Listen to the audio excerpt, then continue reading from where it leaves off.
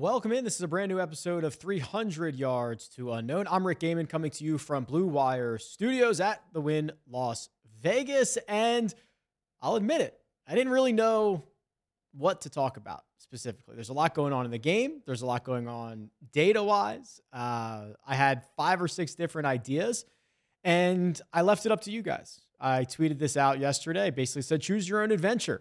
Your options are, we'll talk about the latest with LIV and the PGA Tour. We'll talk about the pressers that we saw on Monday and Tuesday of this week. We'll talk about any outstanding changes that are happening in our game. Or you can get early Scottish Open, JP McManus Open Championship stuff.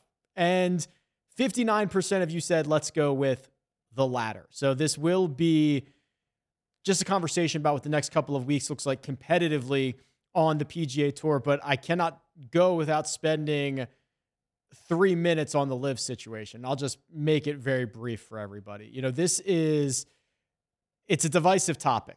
Makes people very uncomfortable. I get it. I saw a comment that said, oh, you used to be one of my favorite guys to listen to talk about golf. Now all you do is whine about LIV. And I thought, is that true? Do I whine about LIV? Is that a real thing? I don't think it is. I think I've been pretty fair that the format is okay. The format has room to be great. And I just don't love how these guys are acting and where the money's coming from. I think that's a pretty fair assessment. Also, for those that don't want to hear anything about LIV, it's a bit unrealistic, right? This is like, remove politics. Just remove all the politics in it. Our sport, which has been generally unchanged and untouched for the modern game, has a new rival tour. That's always going to be a big story. There is not an example of this in our sport or really any other sport. You know, the USFL does not even really consider themselves a competitor of the NFL, right? They play in the offseason. They know they're not going to get the best talent. They're not going to make as much money, et cetera, et cetera. That's not how LIV feels. They feel as if they are a competitor. So this is a big story just in golf. It's a big story in sports. And then when you add in the wrinkle of the politics behind it, like, it's going to be something that we're going to have to talk about. It's likely that never in my lifetime will there be another situation like this. So it's going to have to be talked about, and I know it makes people uncomfortable. So with that being said, we'll move on to some different topics, and we'll get back towards a little bit of tournament previews for this week and discuss what the next few weeks in our game look like. And we're going overseas, baby. So John Deere Classic, as you're listening to this, John Deere Classic wrapping up the weekend of John Deere Classic. And it's going to be a very quick turnaround because Monday the 4th and Tuesday the 5th, televised golf with Tiger Woods. Need I say anything more? I think that's good enough, right? I think you'll tune in. Tiger Woods, JP McManus Pro-Am. The story and the history of this event, it's so unique and fascinating. So this is a Pro-Am that's being played in Limerick, Ireland, 2-day event, 36 holes. It was founded in 1990, so it's not particularly old.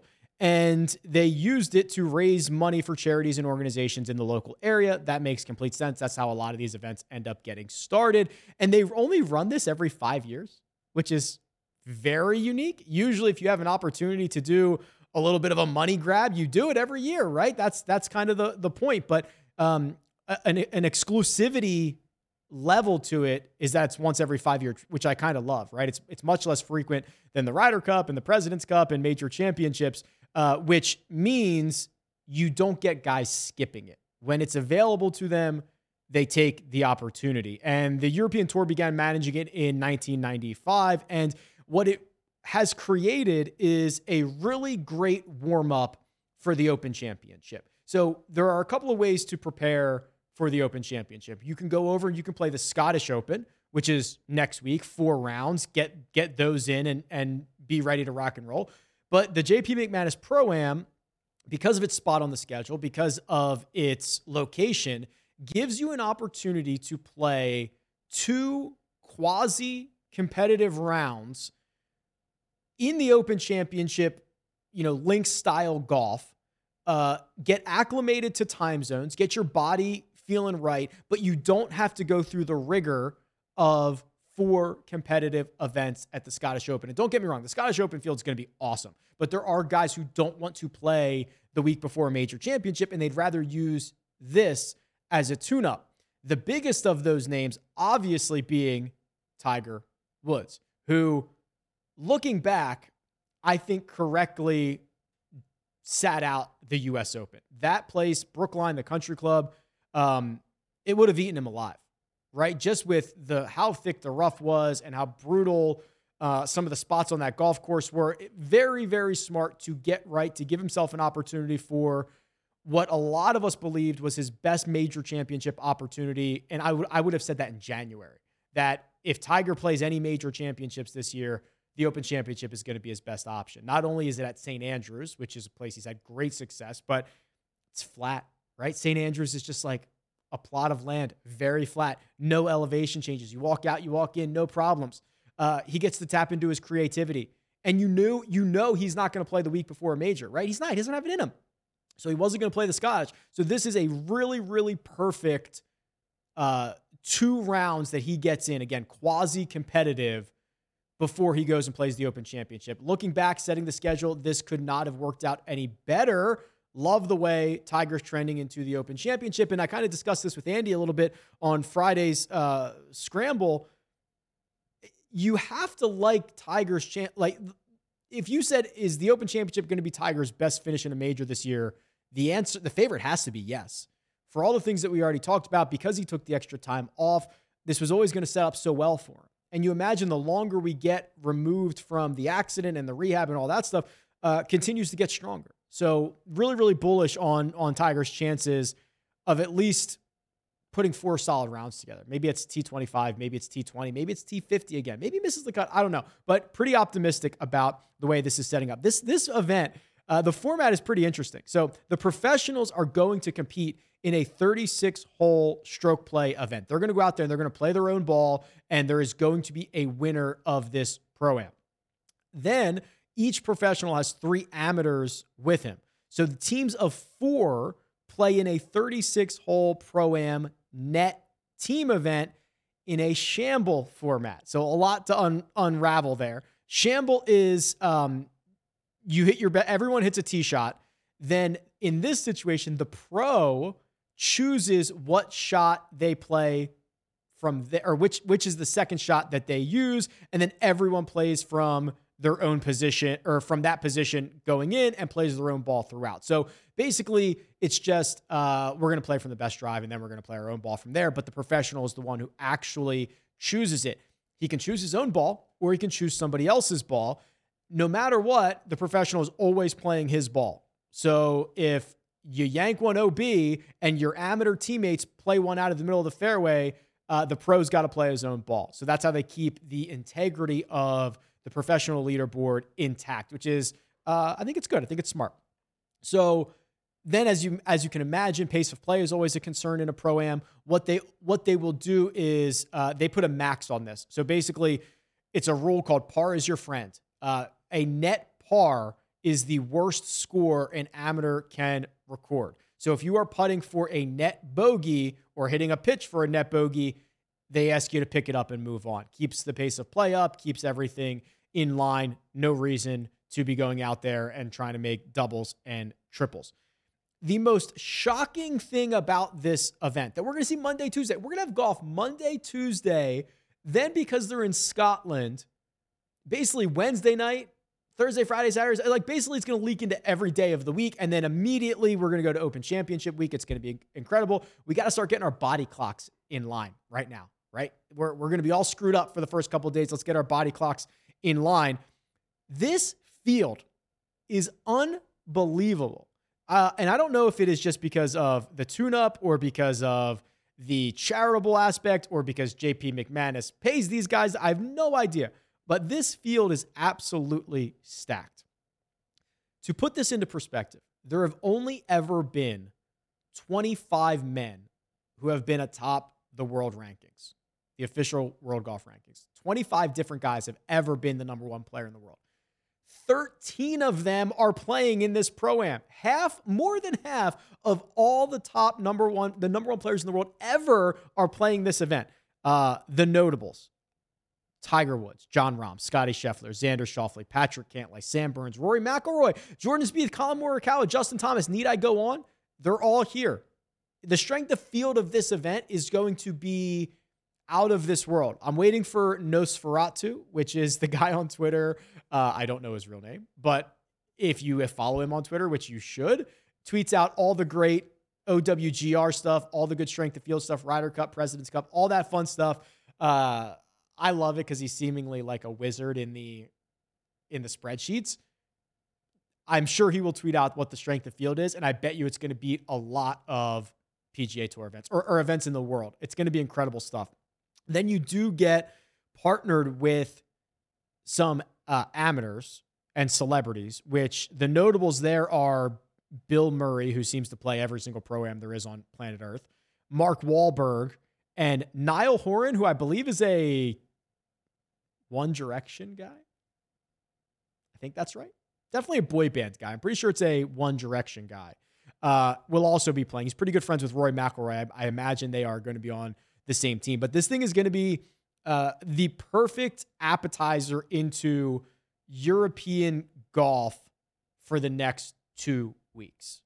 And you're not going to be able to complain about the field, and you're not going to be able to complain about the golf course. Adare Manor is a manor, right? Obviously, that makes sense. But the history of this place dates back to like before the United States was ever even a concept, right? It's like the 1600s. And there is actually references to manors in this area that date back to like the 13 and 1400s. It's unbelievable. So it's essentially this huge castle resort that's now been turned into a hotel, and they have a Michelin star restaurant, and it's just phenomenal stuff. The original structure was finished in 1700. The existing structure, the current structure, what it is now, completed in 1862. There are stay and play packages. I looked it up. They're not cheap. Not cheap. If you want to stay in the castle, it's like $5,000 a night. And then golf, I suppose, is included in that. And then there's some other ones where you can stay on other properties or other structures on the property. But it's really crazy. It was the course wasn't even added until 1995. So the course has only been there for 25 years, almost 30 years. JP McManus, who I learned is a very successful horse racing owner. He owns a big chunk of Manchester United, generally just a very rich, successful guy. Purchased Adare Manor in 2015, and then the course was redesigned by Tom Fazio. It's hosted the Irish Open in 2007, 2008, and will host the 2027 Ryder Cup, which I think is going to take place in 2028. I forget. It's either going to take place in 27 or 28. When we delayed it a year and we got off track, it got pushed back a year. So I can't remember if we're on evens or odds at the moment, but whatever it is, it's like 2027 and 2028 is the Ryder Cup year. So going to be absolutely awesome. Very much looking forward to it. And again, as I said, a great appetizer into the Scottish Open.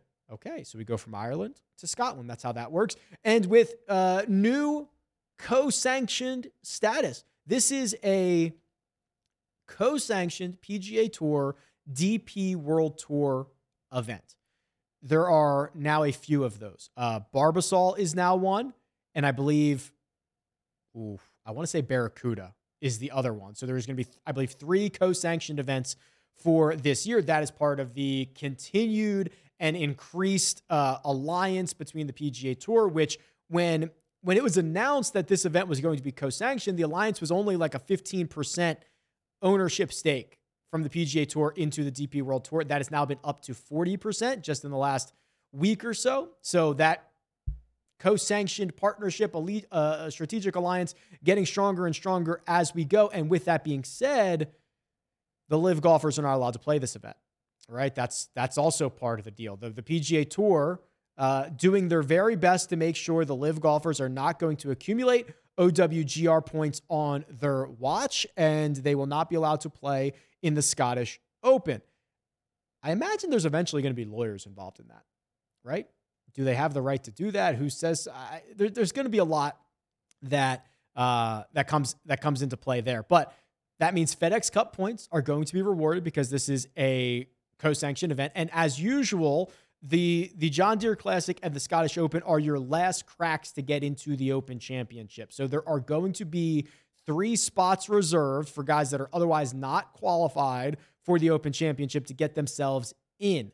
So you're playing for glory, you're playing for money, you're playing for FedEx Cup points, you're playing for everything. It's going to be a blast. I hope they have data, right? As a guy who gets the official data from the PGA Tour, I imagine I'm going to get something from the Scottish Open, but are we going to have ShotLink? They've taken the lasers over there? I would guess no, but I'm hopeful that I'm wrong. Generally, they don't travel that far with those, but we'll see how it shakes out. Or actually, I guess the DP World Tour has been calculating strokes gained like that in the last couple of years, so maybe they'll share the data. I don't know. We got a lot to figure out. It's a brand new event in the way that it's formatted. It's not a new event, but now that it's a PGA Tour event as well. What I find so fascinating is that this is also one of the elevated events on the DP World Tour.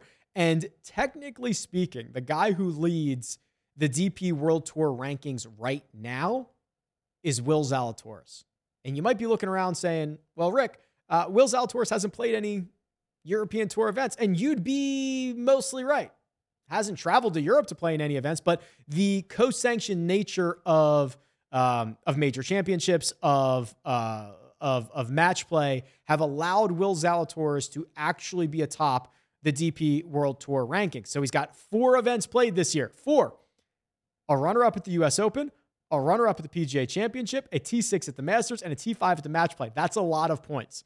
And it's enough to be ahead of guys that play primarily on the DP World Tour. Thomas Pieters is really the next highest ranked guy. I think he's 3rd or 4th in the rankings that plays primarily on the DP World Tour. He's got like 18 events played or something like that. So Will Zalatoris is trying to do what Collin Morikawa did, right? Collin Morikawa last year led the DP World Tour rankings going into their final event, going into their finals.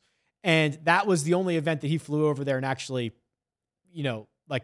played as a regular DP World Tour event and tried to win their championship in that way. So I imagine, especially if the Scottish Open goes well for Zalatoris, which I'm pretty sure he's in the field, and continues to play well at major championships, he is going to be making the trek over to play the Tour finals on the DP side.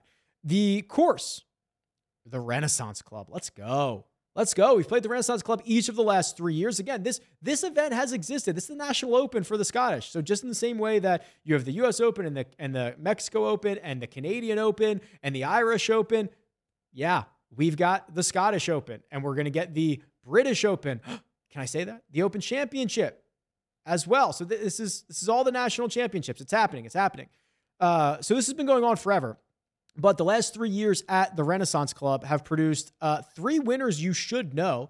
It's not like these events are tiny events. You get a lot of guys that go over to partake before the Open Championship. It generally creates a fairly strong field. I'll give you the strength of field numbers here in just a second. But Minwoo Lee, your defending champion 2021. Aaron Rai won it in 2020.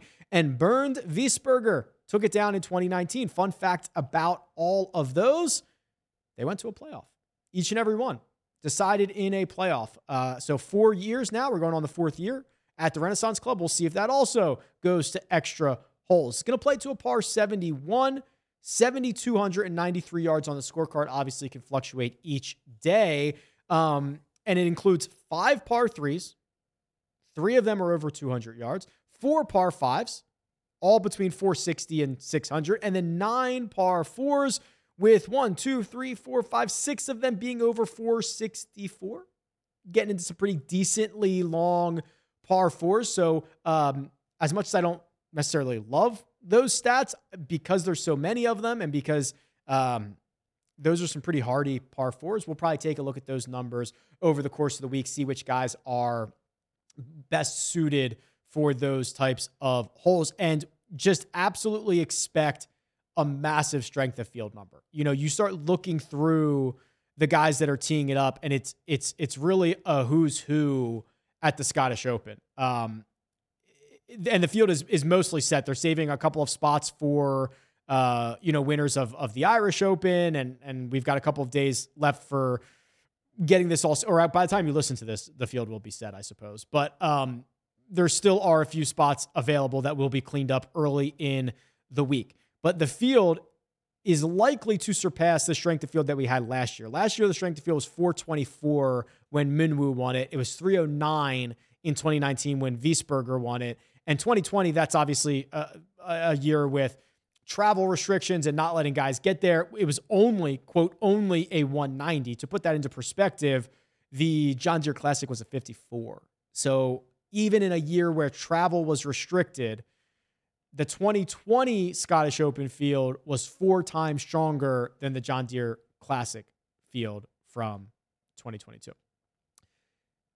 The notables, the guys playing the best, last 50 rounds going into the Scottish Open. Again, it's a who's who. Scotty Scheffler, Justin Thomas, Xander Schauffele, Will Zalatoris, Cam Smith, John Rahm, Patrick Cantlay, Matt Fitzpatrick, Sam Burns. We're just seeing these guys. Like, everybody's going to be there. Just everybody's going to be there. And we've seen some of these guys go over there before.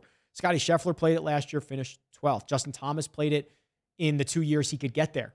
2021, 2019, finished top 10 in both of those. Xander Schauffele posted a top 10 last year. So we have seen these guys go over and take in the opportunity to play the week before the Open Championship. So just looking at golfers who are going over, who have played at the Renaissance Club, because you can look at Scottish Open history on the Holy Grail at rickrungood.com. You can go and, there's European Tour data, there's Live data, there's Korn Ferry, there's Champions Tour data. So you can look this up, but I would just use the last 3 years, 19, 20, and 21, to get access to the Renaissance Club, or you could sort by course.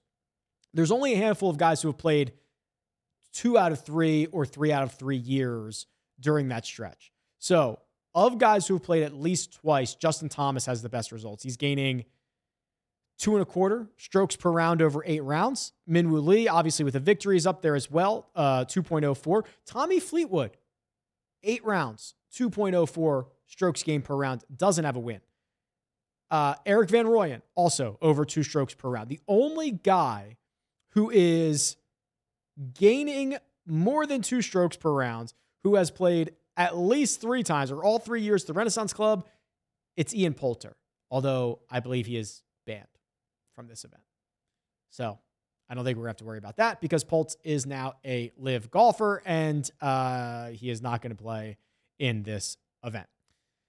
So what are we going to look for this week? A couple of items. I do think that Renaissance Club history is going to be important, obviously, and especially because we have just enough of it.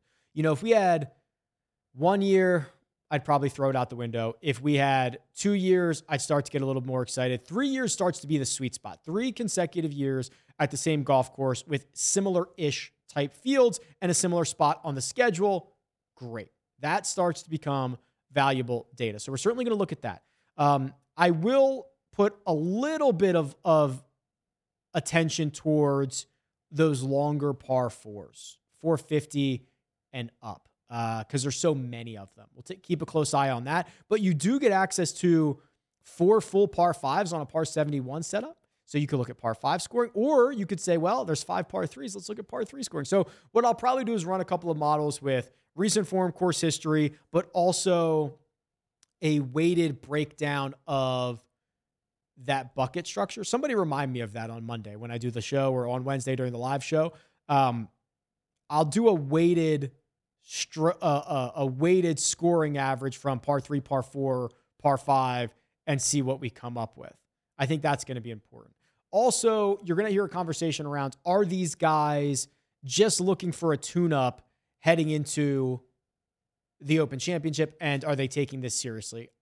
I think we can retire that narrative. There have been few golfers in history who have had the luxury of being able to take an event as big as the Scottish Open and using it as a warm-up. And I think the list might be Tiger Woods, right? Of guys that have been willing to do that and have kind of told us they are doing that. There's always been, and maybe it's not necessarily for the Open Championship, but there's been plenty of conversation of Tiger going out, playing before the Masters and saying, I just went out there and hit some shots that I know I'm going to try to hit at Augusta National. We've had like nobody else ever say that. So I don't think you have to worry about how seriously they're taking it. If they're there and they're playing, they're taking it very, very seriously. Looking ahead. So I suppose there is going to be a pretty good connection to the odds that you get from the Open Championship and guys that have success at the Scottish Open, because there's so many guys that overlap both of those fields. When we do get to St. Andrews, there is a chance that some of these markets are manipulated a little bit. So, for example, if, and I'll find a good example here. So I'm looking at the Open Championship odds.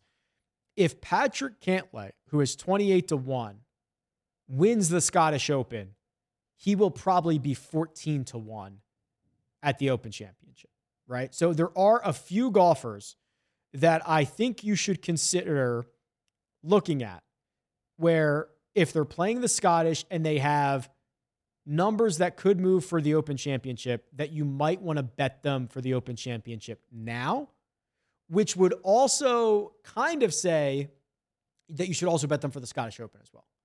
Because the way that their line is going to move for the Open Championship is likely with just victory. If Patrick Cantlay finishes second at the Scottish Open, is his line going to move a lot for the Open Championship? Probably not, which is honestly a flaw in the way we treat wins, right?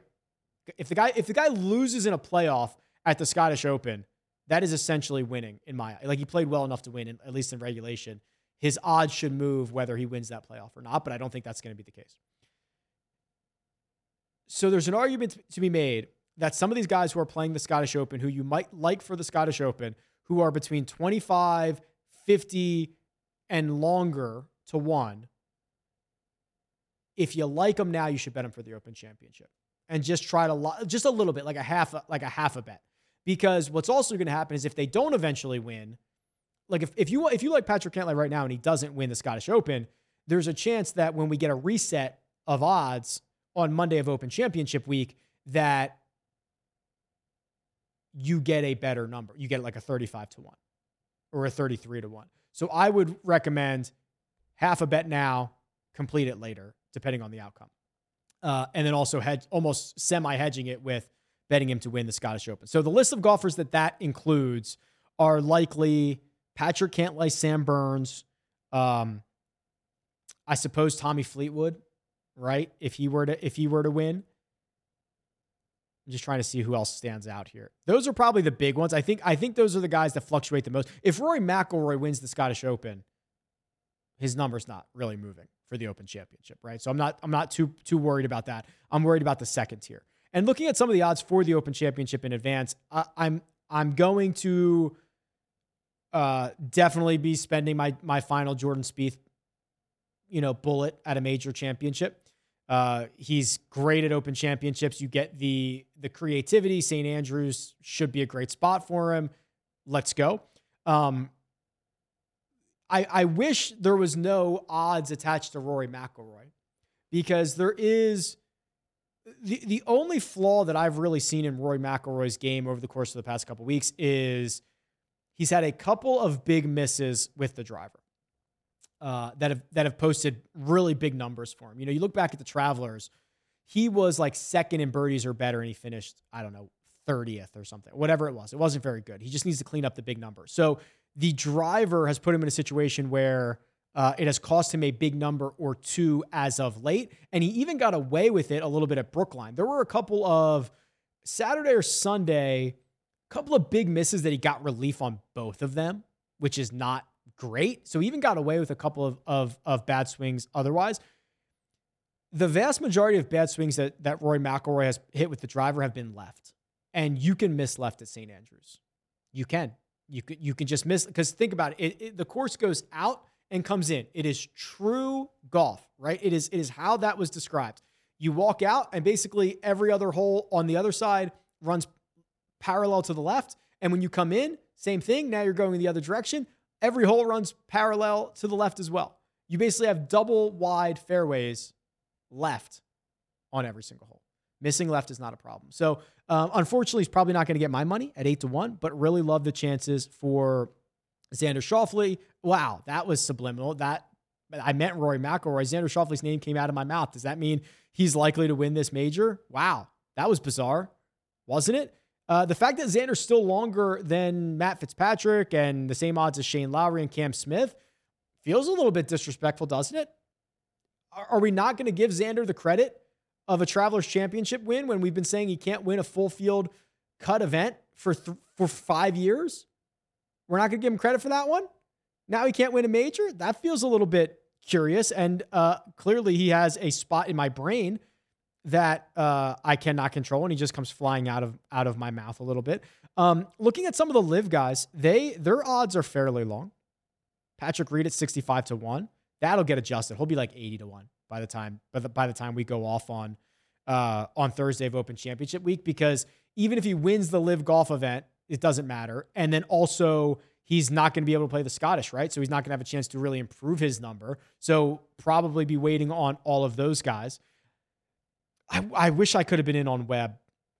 Unless he makes a run, you guys will know this by the time you listen, unless he makes a big run at the John Deere, I wish I would have been more impressed with his game. Maybe he does, and maybe we can bet him here, but that's a little bit worrisome. Trying to see who else here moves the needle for me. Nobody yet. And I think for some of these guys, we're going to get that reset. St. Andrews and the 150th Open Championship is going to be awesome. And there are a few things like that Thursday night morning / thing, right? Where for you guys on the East Coast, coverage will probably start at like 3 a.m. or something like that, right? Maybe. So if they tee off at 7 a.m. local, that'll be like, 2 a.m. On the East Coast, which means it'll be like 11 o'clock p.m. for me, which turns it into a bizarre week, right? You start chugging coffee at 10 o'clock, and then you watch the first couple hours, and you try to grab a nap at like 4 a.m., and then you wake up at 6, and the round's over at 12 or something like that. So it's going to be an experience that we get, and a reminder that like all these major championships happen so quickly. You get 4 in the span of 120 days, not even 90 days, something like that. And then you don't get another one for 9 months. So when this Open Championship wraps, it's going to be 9 months until the Masters.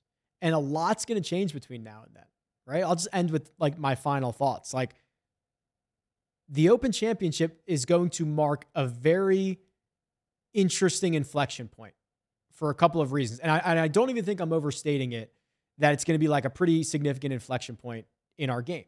Because here's the things that could happen. Likely after the Open Championship, there will be more guys who leave the PGA Tour and go to Live Golf. That is likely. And the reason they haven't announced it yet, they want to get through major championship season without any distraction or without any issues. Okay. Then I think there's going to be another situation at the Tour Championship where after the Tour Championship, more guys go over. And with Live Golf saying that they want to have the same 48 guys for every event next year, means there's going to be a cutoff. So likely after the Open Championship and after the Tour Championship, I don't want to say it's set, but like the guys that are going to go are going to go. And the guys that are going to stay are going to stay. And it's probably not going to change all that much after that. But think about the time that's going to pass between the Open Championship and the Masters. 9 months is so long in the OWGR world, in the official World Golf Rankings, because the points only accumulate for 2 years. So if you go 9 months without accumulating OWGR points, there is a chance a lot of these guys who are playing on the Live Tour are not getting points moving forward. And they're not going to play major championships moving forward. So this could be, and I don't think it's really drastic to say, and because we don't know what Augusta National is going to do. What if Augusta National comes out and says, the mockery that you guys have made of the game, we hate it. You're not playing. Now what? We don't even know what they're going to do. And they're rightfully waiting. They're rightfully playing the long game here. There's a chance the Open Championship is the last time we get everyone together for the foreseeable future. I don't think that's that drastic. It sounds super drastic. I don't think it is. Because if Brooks and Bryson and DJ and Answer and all these guys who are over there drop 60 spots or 70 spots in the world rankings before April, which is kind of likely unless they're going to grind Asian Tour events. But they all told us that they want to play less golf. So I can't imagine they're going to do that. And if they can't get in DP World Tour events and they can't get OWGR points for Live Golf, they're going to drop 70 or 80 spots. They're not going to qualify for major championships next year. There's a real chance the Open Championship is the last time we all get together of this current crop of the best players in the world. Eventually, if Bryson falls out of the top 100, we don't see him at major championships anymore.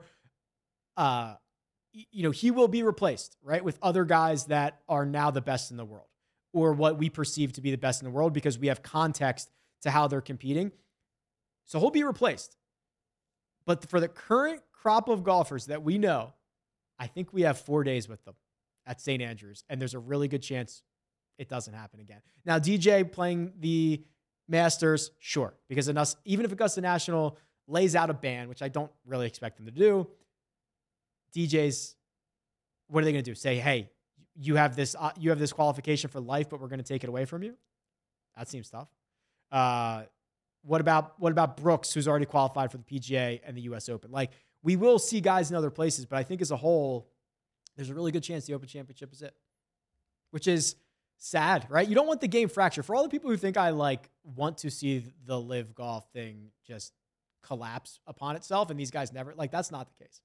I want the best guys playing all together and competing against one another every single week. And they're going to continue to do that at majors, but this might be the last major. So I'm going to enter next week because it starts next week. It starts with the JP McManus. It goes to the Scottish. It goes to the Open Championship. I'm going to start next week with that perception that this is going to be the last time.